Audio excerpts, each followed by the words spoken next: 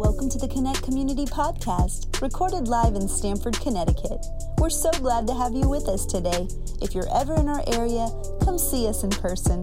We hope today's message inspires you and helps you live better.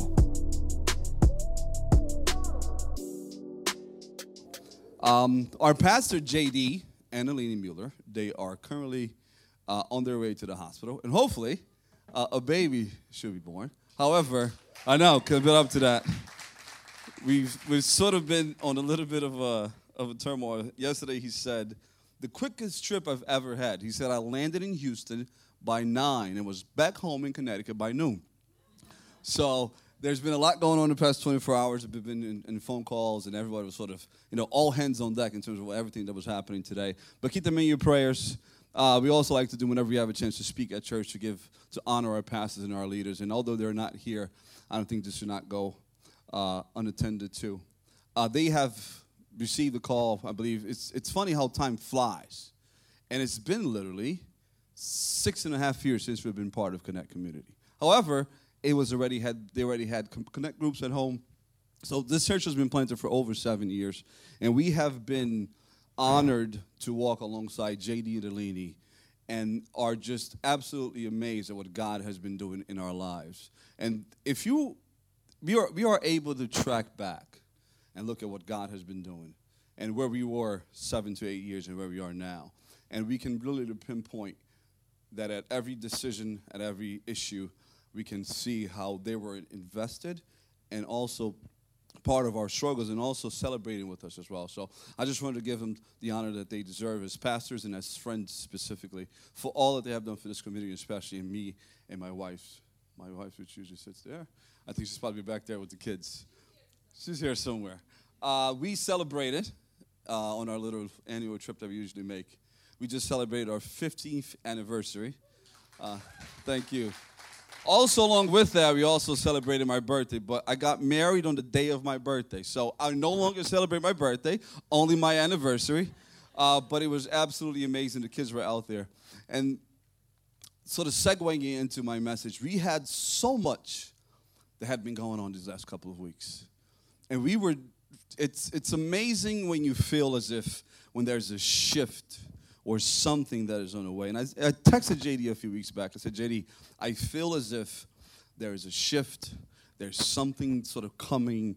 And usually these things will happen when right before God sort of does something in your life. It would almost be a squeeze to where things start to happen out of nowhere. A car would fail or something totally out of the blue. And usually when that happens, that usually catches my attention. And I couldn't necessarily say, because usually when these things happen, it's like this. It could go either way. Either it's absolutely amazing, or it's going to totally shadow whatever you thought you had in your mind in terms of what good could be. However, I just knew that something was coming. I don't know if you guys ever feel that way, to where you just sense there's a bus, and you feel that there's something happening, but you can't necessarily explain what. While I was prepping for this message, if you guys don't know, usually it will be on the screen with the video. The message that we're talking is talking about the book of Proverbs, and it's called A Word to the Wise. But while I was prepping for it, I found out that the phrase, a word to the wise, is a modern adaptation of the original phrase, which says, a word to the wise is sufficient. There's something about wisdom that also brings along perspective with it. The ability to look beyond the now and seeing the then that God has for our life. Sufficiency speaks of capacity, speaks of endurance.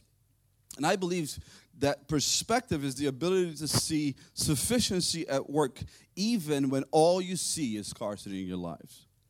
There's nothing like coming out of a storm and experiencing God deliver you and your family that will remind you that God and God alone is sufficient in your life. My wife, Jackie, was just involved in a car accident a few weeks back. And there's nothing like getting a phone call at 6 o'clock in the morning saying, babe, come get me. A car just hit me. There's nothing that reminds you of God's sufficiency as you arrive at the scene and you see your wife laid out at the sidewalk with her legs bruised, with every single airbag in the car deployed, car parts everywhere. Yet here we are. There's nothing seeing how sufficient God can be. The insurance company tells you that you should take as many photos as you can and videos so that you're able to present it to them later at some point as they sort of build their case. As I was going through those pictures and that video, I was realized of how sufficient God can be in our lives. As I'm looking at the videos, I can see that as Jackie came down, I hope I can paint this picture for you guys. As she was coming down the street, no stop sign, a lady overruns the stop sign and T-bones her. God, somehow, some way, found a way to strategically place her car in between a light pole and a tree. As I'm looking at the video that I made, I could see the tire marks. And she actually sliced the bark of the tree. 1 inch to the left, the car would have flipped over. 1 inch to the right, she would have hit the light pole head first. I began to praise God right there and then. What could have been? What could have happened? Yes, physical therapy 5 times a week, right, babes? For a couple of months. Yes, many doctors and lawyers and phone calls. But to see the hand of God deliver you, even in the midst of chaos. A word to the wise, God is still in your life, even in the midst of the chaos in your life. And as I begun to praise God and I'm prepping for this message, I'm continually reminded that God is still in control, even as you're rolling through the chaos of your life. Through the scarcity, God allows us to see his sufficient hand if we remain in him.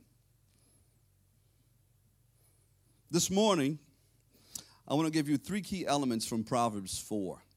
And if you want to be so kindly to sort of direct yourself to that. That it talks about, in the perspective of sons, how a father is giving directions to his sons as to how to achieve wisdom. And he starts off on verse 20 to 22. It says, "Study the word, my son. Attend to my words. Incline thine ears unto my sayings. Let them not depart from thine eyes. Keep them in the midst of your heart. For they are life unto those that find them, and health to all their flesh." This morning I want to give you 3 key points from this Proverbs 4. And the first one is study the word, which we just read. At first he starts off by saying, listen, which he says, incline thy ears. Then he says, read it, let your eyes not depart from it. And then he says, store it in your heart. God's word is so rich. And if it doesn't apply to your life now, put it away. Eventually, it will come a time when you will need it. Some of us have been using the word of God sort of as the break it in case of emergency. As an emergency escape, that you only need it, that you will only search for it when something happens. However, the Bible directs us to look at it and to use it as a light onto our path. Have you ever driven a car at night? Or you mistakenly turned the car, you're rushing. And as you're driving, you notice, especially on these new cars now, because if you don't have it on auto, you'll be able to drive it with a low beam light. And you're barely seeing things in front of you, but you're driving thinking you're having to. Somebody gives you the high beamer, alerting you, hey, turn your lights on. I believe that we as Christians have to be very mindful of that. As we are not diving into God's word, as we're not doing our daily readings of it, there's a danger that we could be driving through our lives with our spiritual eyes closed. And there is something about you storing that word in your heart for when that car crash comes, for when that family emergency comes up. There's something as you're going through your everyday life that brings you to remembrance of the word of God that always and always comes alive in our hearts. Proverbs says that the beginning of wisdom starts with our fear of the Lord. And without the constant studying of the Word of God, about the constant going and applying it into our everyday lives, it would be impossible for us to achieve that. Sufficiency comes along with the studying of the Word of God. On 4:23, he talks about something that's even more important. It says, study your heart. It says, above all else, guard your heart, for everything you do flows from it. The Amplified Version says it even better. It says, from your heart flows the spring of life. It really feels like after this pandemic, there has been a 24/7 cycle of the need for us to be attentive to something. I remember arriving home from work and finding Jackie wound up. It was something about a protest that broke out. And I begun to also binge watch it. I must know what's happening. And I begun to see that the more that I watched, the more I consumed it, the more wound up I became. I mean, I was ready to fight. For what? I don't know, but I was ready. And if you think about it, it changes depending on the day. There is a war, a possible war that could come. Black Lives Matter, Blue Lives Matter. You name it, there is something willing to take you hostage. Mass shootings, the lack of regulation, or too many regulations. And depending on which side of the aisle you're on, it will sucker you in and literally take you hostage for whatever it is that is happening. When the Bible says for us to guard our heart, what it's saying that if you change the source, you will also change the outcome of it. How important is it that not only are we studying the Word of God, but we are also guarding our heart as we're living our everyday lives? Don't allow anyone to just come in and speak into your lives. I've caught myself lately in these past couple of months not engaging in some conversations, avoiding certain things, simply to be able to guard my heart. I believe that you cannot walk into whatever it is that God is placing in your life unless you're able to literally quiet the noise. Sometimes it might be too much TV consumption, breaking news, or it might be an issue at home or at work. And the constant engaging and the constant going back and forth. And before you know, and the goal is not necessarily to destroy you, but to just take your attention away enough so that you're not able to connect to God directly. A word to the wise, guard your heart. At first, we study the Word of God. Then we guard our hearts. And then if you follow along on verse 26, it says, straighten your path. Make level the path of thy feet, and let all thy ways be established. Another version says, keep watch of your behaviors. The everyday habits that we develop, the mundane things that tend to run automatically. Are those things that we are doing, are they bringing you closer to God, or they're driving you away further for what God has for your life? I love how constantly in Proverbs we are actually called into accountability. There are many times where you actually pray, God, search my heart, where God would search your heart and then show it to you. But what the Proverbs here is saying is that you should straighten your path. My question to you this morning is, where has your path, where has your steps taken you? Have you allowed all this craziness that's happened to drive you away from God? Have you allowed all the chaos that's happening around you to take you out of what God has for your life? Have you stopped guarding your heart and allowed things to speak into your life? Have you allowed the drama at work to take over? Have you stopped studying the Word of God, meditating on it day and night, using it as a light to your path? What this proverb says is, if you would straighten your path, which is, and this is really interchangeable as he goes down the line. This is an instruction from a father to a son, but really is an instruction that he received from his father and is being passed down. That if we would go back and realign our paths with the center, with God, if we would guard our hearts against all that has taken, and we would most of all meditate in God's word, that will we then again be directed to wisdom. The Bible says that true wisdom is only attained when we receive it directly from God. This morning, I believe God is calling us to straighten our paths. This morning, I believe, through Proverbs 4, God is calling us back to analyze our lives and to look at the things that we have allowed to break our paths from that which God has for our lives. Have you strayed too far from God this morning? Do you feel as if there's something that's stopping you from reaching that which God has for your life? I love these moments. And I believe that God calls us out to meet us in the middle. Study the word, steady your heart, and straighten your path.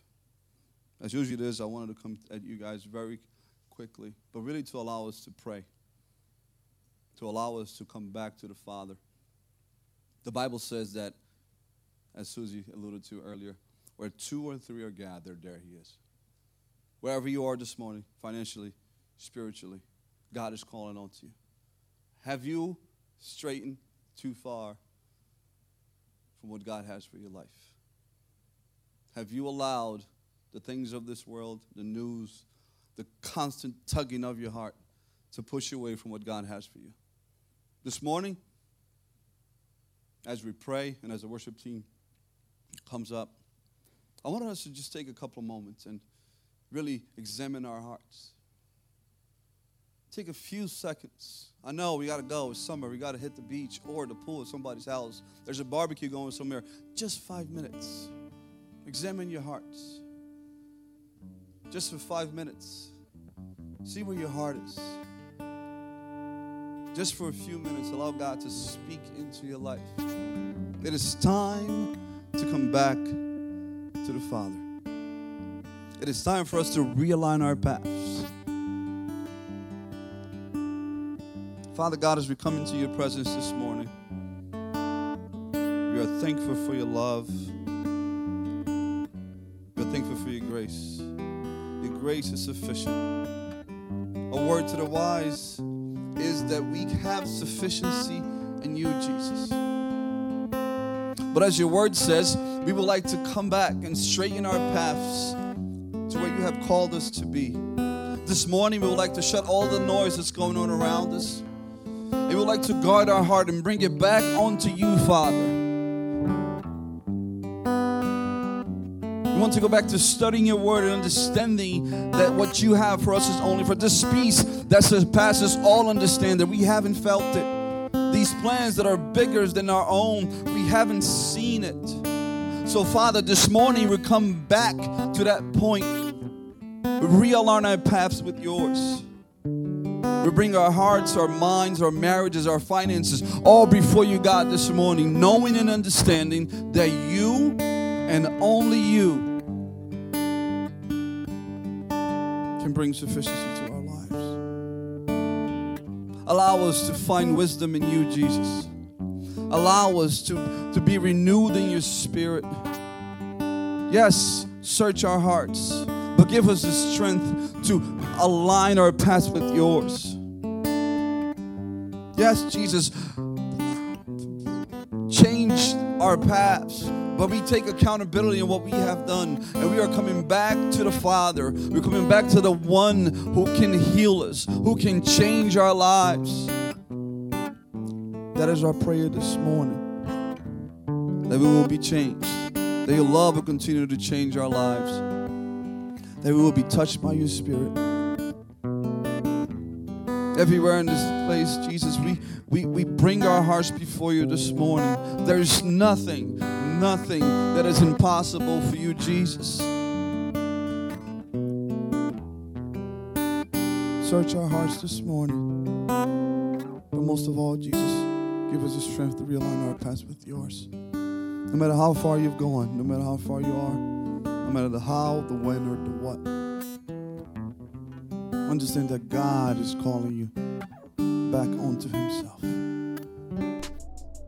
Thank you for listening today. If you have a prayer request, a question about faith, or would like to find out more information, visit us at connectcommunity.org. Don't forget to subscribe and share. See you next time.